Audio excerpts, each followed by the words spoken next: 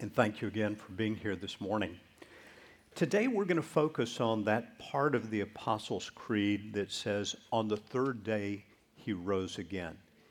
And we're especially going to consider what the resurrection of Jesus means for us. It certainly means, as expressed in the Creed, the forgiveness of sins, the resurrection of the body, the life everlasting. That's certainly the most important thing that Jesus' death and resurrection means for us.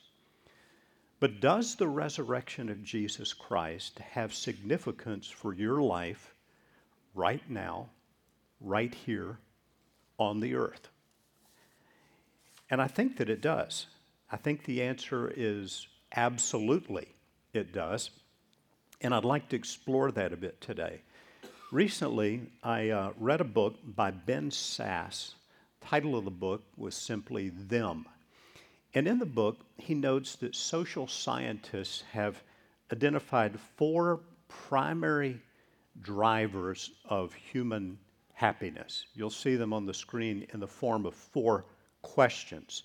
And they feel that being able to answer these questions positively has a lot to do with the contentment you enjoy and happiness in life on earth. The first question is this: do you have family you love and who love you? Secondly, do you have friends you trust and confide in? Now, we might say these questions have to do with our identity, our being accepted, our being known and cared for, our security. The third question is this: do you have work that matters, callings that benefit your neighbors? Do you have a sense of purpose in life? And then fourth, do you have a worldview that can make sense of suffering and death? We might say that that has to do with our perspective. So our identity, our purpose in life, our perspective. Does the resurrection of Jesus have anything to do with those three things? And I think the answer is yes, absolutely. For those who've embraced Jesus' gift of salvation, for those who truly know him as Lord, the resurrection of Jesus provides these things for us. Provides, first of all, a new identity. In writing to the Ephesians, the Apostle Paul goes into great detail on what the sacrifice of Jesus and his dying on the cross and his resurrection has done for those who are believers, who are his followers. And in chapter 2, he writes these words: "But God, being rich in mercy, because of the great love with which he loved us, even when we were dead in our trespasses," that is, we were spiritually dead, "made us alive together with Christ. By grace you have been saved, and raised us up with him, and seated us with him in the heavenly places in Christ Jesus, so that in the coming ages he might show the immeasurable riches of his grace and kindness toward us in Christ Jesus." Now that's a remarkable thing. Even though we're still living here on this earth, God considers us raised up with Christ and seated in heavenly places with Christ. As this teaching unfolds in the beginning of the book of Ephesians, what we see coming clear is that God has given all those of us who are followers of Jesus an in Christ identity, or an in him identity, by adoption. Look very carefully at the verses on the screen. I'm going to read through several verses, and I would ask you to look for the phrase in him, or in Christ, or in the beloved.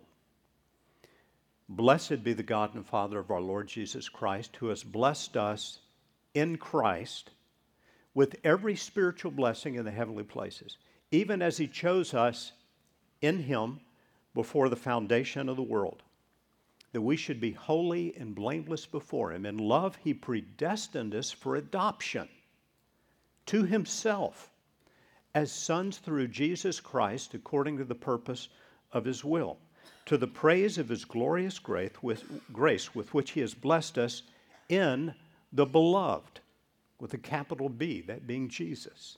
"In him," that is in Christ, "we have redemption through his blood, the forgiveness of our trespasses according to the riches of his grace, which he lavished upon us in all wisdom and insight, making known to us the mystery of his will according to his purpose, which he set forth in Christ as a plan for the fullness of time, to unite all things in him, things in heaven and things on earth. In him, that is in Christ, we have obtained an inheritance, having been predestined according to the purpose of him who works all things according to the counsel of his will. I know that's a lot of verses to consider, but did you note the number of times words were used like in him, in Christ, in the beloved? Adoption. What Paul is teaching us is that because of the suffering and death and the resurrection of Jesus, those who are in Christ have a new identity. You were identified with Jesus Christ in his death and his resurrection.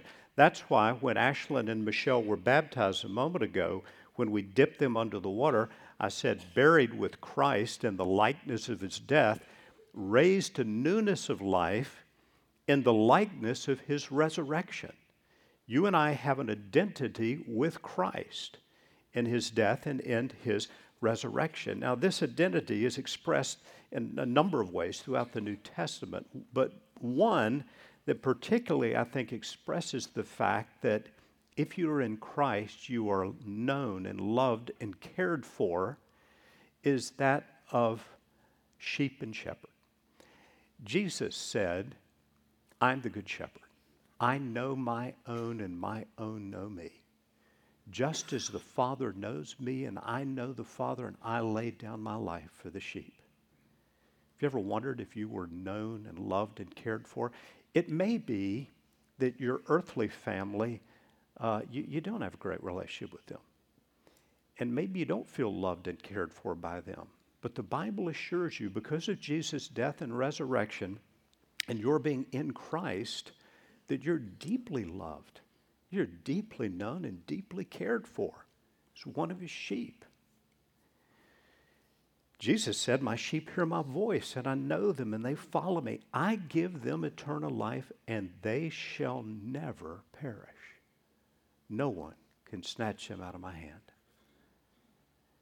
There's no greater security than being secure in the arms of God, in the arms of Jesus.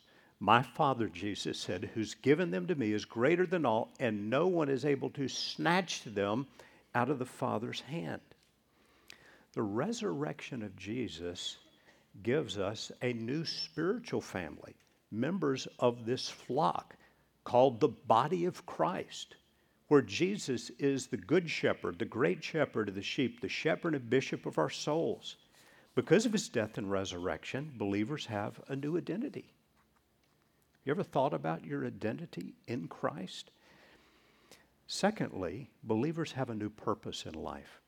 The Apostle Paul in Ephesians 2 goes on to explain that because of Jesus' death, in his resurrection, not only have we been saved through faith, and Paul notes this is not your own doing, it's the gift of God, not as a result of works, so that no one may boast. He goes on to say this, for we are his workmanship, created in Christ Jesus for good works, which God prepared beforehand that we should walk in them. Now, you may think you have no idea whatsoever of God's purpose for your life. These words assure each one of us that God has a purpose for us, a unique purpose, I think. I think there are good works that God has prepared for you to do and called you to do that no one else can do as well as you can do. Because God has planned that you do those things in life. You may not know what they are. But if you're in Christ, you indeed have a purpose. You're his ambassador. You're his witness. God's purpose, however, is not just good works to be done. It includes ongoing life transformation. We read this in the book of Romans when the Apostle Paul writes these remarkable words. Those whom he foreknew, he also predestined. That is, he planned beforehand to be conformed conformed, excuse me, to the image of his Son. Now think about that for a moment. God has planned that you, if you are in Christ, will be increasingly throughout your life shaped, made more like, conformed to the likeness of Jesus Christ. This is God's plan. And I believe this is true. God is far more concerned with who you are becoming in him than what you are doing for him. So many people live their lives with this idea, I got to clean up my life, I got to work harder, I got to go to church, I got to do more, do more, do more. God is far more concerned with who you are becoming in him than what you are doing in him. The doing flows out of the becoming. You are first created in Christ before the doing of good works. And so God's goal for you and me, for each and every one of us, is to be increasingly fashioned, shaped, conformed to the likeness of Jesus.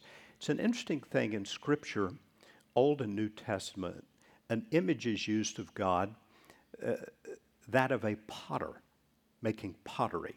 The Apostle Paul takes that image in the New Testament when he says, we have this treasure, the presence of the Holy Spirit, in jars of clay. He calls our body jars of clay. And later he's writing to his disciple Timothy, and he talks about varying degrees of good works done for God, and he refers to us as vessels, and some being vessels fit for the master's use, doing stuff for God. Now, we think about that image. I've found over the years that there are a lot of Christians who feel like, because of something in their past, some failure, some stumbling, some sin, some brokenness, something they've done, that though they're saved, though they're Christians, they will forever be second-class Christians. Vessels who probably won't be used in a great way by God. That is a wrong way to understand your identity in Christ and your purpose in Christ. On the screen, you will see a picture of a bowl. It's a unique art form, a Japanese art form that's called kintsugi or kintsukuroi, which means to repair with gold. The story is told of a Japanese military ruler in the mid-1500s who owned a bowl that he loved very much, and one day at a special gathering he had, one of his servants dropped the bowl, and it broke into 5 pieces. Well, there was great concern for what was going to happen to the servant, but he was forgiven, and the bowl was repaired and actually became more treasured afterward because it had been broken and repaired. And so this form of art uses a special lacquer to repair pottery that's been deliberately broken, and then this lacquer is dusted with powdered gold, silver, or platinum so that the vessel is actually more beautiful for having been broken and repaired. And I think it's a beautiful picture of what God can do with a broken life. Do you know, when Shanice read that passage from Matthew chapter 28 about the people who were first at Mary's tomb, that one of the first was Mary Magdalene? We don't know much about Mary's past, but in the ending of Mark's gospel, the scripture refers to Mary Magdalene as one out of whom Jesus had cast 7 demons. We don't know what her life was like, but apparently it was rough and bad. And yet God appointed her to be one of the first of his witnesses at the empty tomb, forever honored, forever remembered that way. Do not think of yourself as one who is incapable of being used by God in a mighty way. The Apostle Paul, who wrote all these verses we're reading today in the book of Ephesians, the book of Romans, he was a persecutor Christians. He had Christian blood on his hands prior to his conversion to Christ. Did God use the Apostle Paul? Of course he did. There's nothing in your life that cannot be atoned for by the blood of Jesus Christ and the power of his resurrection. If you are in Christ, you have a new identity and you have a new purpose. And then thirdly, the resurrection provides his followers with a new perspective, living life in the light of eternity. Notice again, we read these verses at the very beginning, but I'd like to look at them again. They're so important. The Apostle Paul wrote, God, being rich in mercy because of the great love with which he loved us, even when we were dead in our trespasses, spiritually dead, made us alive with Christ, by grace you've been saved, and raised us up with him, and seated us with him in heavenly places in Christ. Now notice these words. So that in the coming ages he might show the immeasurable riches of his grace and kindness toward us in Christ Jesus. He's talking about life after this life, life in eternity, life in heaven. What are we going to be doing there? I don't know. The Bible doesn't tell us a whole lot about that. But we know for sure that in the coming ages, God is going to be increasingly unfolding before us, revealing to us the immeasurable riches of his grace in Christ Jesus. And so, as a follower of Jesus with a new identity and a new purpose in life, you live with this new perspective, that this life is not all there is. So that when you face suffering in life, you know the suffering is temporary, because everything in this life will eventually pass. The Apostle Peter calls this a living hope. You see it in the words he wrote on the screen. Blessed be the God and Father of our Lord Jesus Christ. According to his great mercy, he has caused us to be born again to a living hope through the resurrection of Jesus Christ from the dead, to an inheritance that is imperishable, undefiled, and unfading, kept in heaven for you, who by God's power are being guarded through faith for a salvation ready to be revealed in the last time. This living hope is a perspective about life that it is eternal. It goes beyond this life. Now, the Apostle Paul, throughout his ministry, would cling to this hope because of the immense suffering he faced, as he wrote in 1 Corinthians 15. This whole chapter is about the resurrection of Jesus. And he says, if Christ has not been raised, your faith is futile. It's useless. And you are still in your sins. And those also who've fallen asleep, meaning they've died, in Christ have perished. If in Christ we have hope in this life only, we're of all people most to be pitied. But in fact, Christ has been raised from the dead, the first fruits of those who have fallen asleep. What he's saying is that this hope with which we live gives us perspective toward even the most difficult things, the challenging things, the sufferings and hardships of life. We don't have all the answers for the why of suffering in this life. We do know that for the believer, suffering will ultimately end. Some of our church staff, ministry leaders on our church staff, have been reading a book together over the last couple months. It's called Growing Young. And it's the collaboration of several writers about how to help the church be a place that particularly teenagers love to be. Different strategies for that. So we're seeking that, studying that together. And in one of the chapters, I was really struck by a true story, what the authors present as a true story in this book, Growing Young. And it's about a 13-year-old named Steve. And Steve was at church one day, and after the service finished, he went up to speak to the pastor. Steve was intelligent, he was inquisitive, and he said, Pastor, I got a question. If I raise my finger, does God know which finger I'm going to raise before I raise it? And the pastor said, yes, God knows everything. And he pulled out a magazine. It was a Life magazine. So this story was some few decades ago, and this was quite a popular magazine, a Life magazine, but they had done a story on famine in Africa, and there were starving children pictured on the front. And Steve was very troubled just by the picture of this, and he said, does God know about this and what's going to happen to those kids? You see where he was going, right? The pastor just briefly said, yes, I know you don't understand. God knows everything. That was the end of the conversation. But the authors say, Steve left church that day never to worship again in a Christian congregation.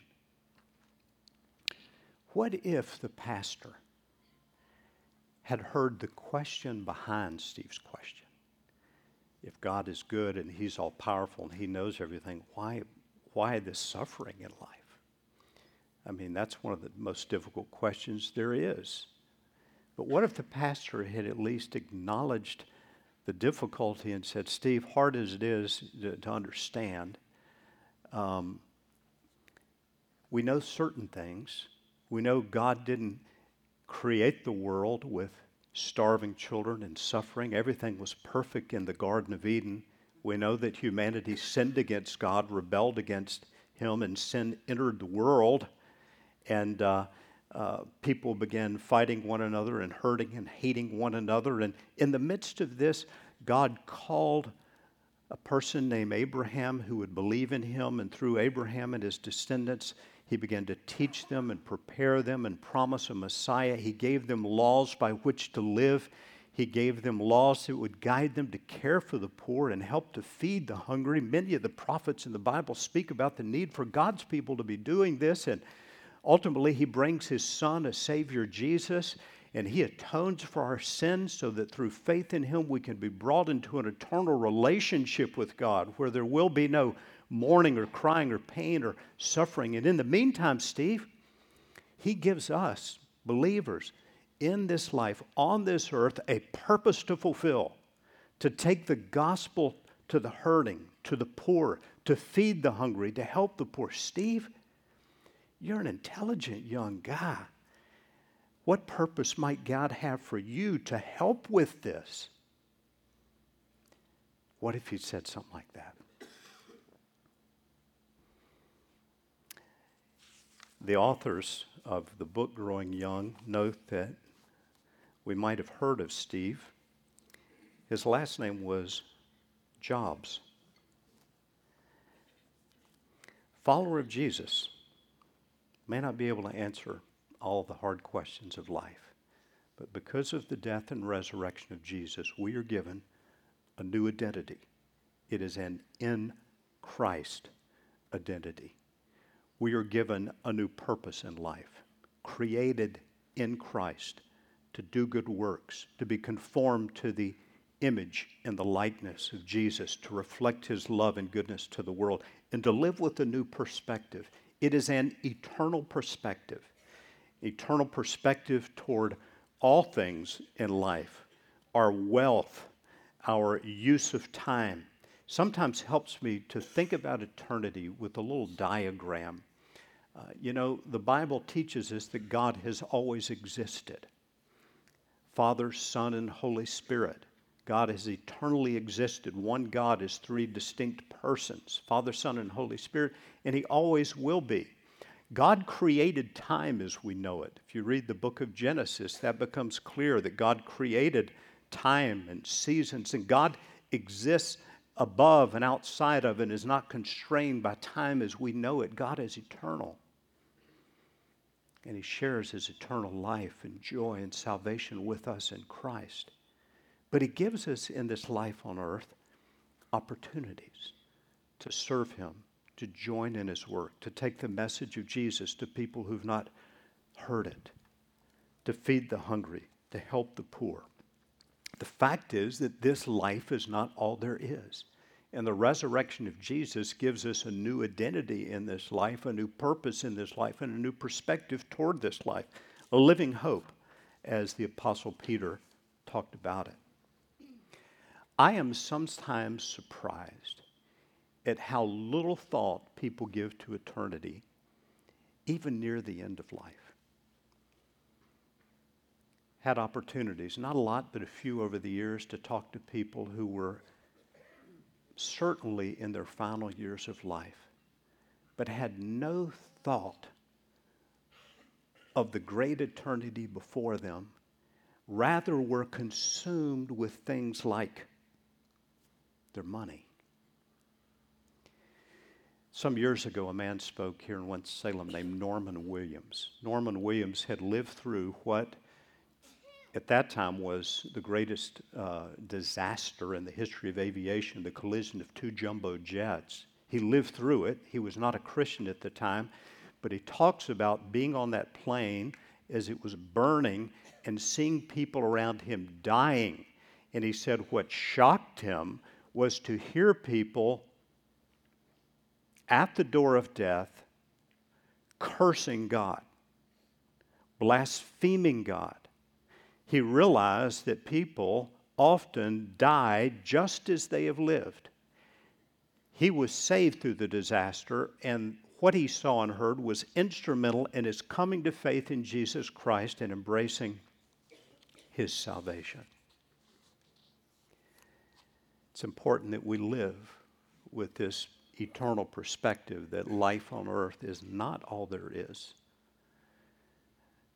Suffering will have an end, but our opportunities to take the message of Jesus, the message of the gospel, to use the talents and gifts God has given us to feed the hungry, to help the poor, those will end too. I've got a little plaque on the wall of my office here around the corner that says, "Only one life will soon be passed, and only what's done for Christ will last." May we use this life to give him honor and glory. As we come to a close this morning, I want to raise one final question, and that is this. Have you taken the all-important step of personally receiving Jesus Christ as your Savior and Lord? The Son of God left heaven, lived as a baby, lived as a man, suffered unspeakable pain and suffering on the cross, and beyond that, the agony we cannot understand, the agony of having the sin of the world pour upon the sinless Son of God. And then, on the third day, raised from the dead. The Apostle Paul said it this way: if you confess with your mouth that Jesus is Lord, that does not mean mouthing empty words. In Paul's day in Rome, the confession Jesus is Lord rather than Caesar is Lord could cost you your life. If you confess with your mouth that Jesus is Lord and believe in your heart that God raised him from the dead, you will be saved. For with the heart one believes and is justified, and with the mouth one confesses and is saved. As we close now, I'd like to pray and give you the opportunity to do that this morning if you have not truly embraced Jesus Christ as your Lord and your Savior. Let us pray for a moment.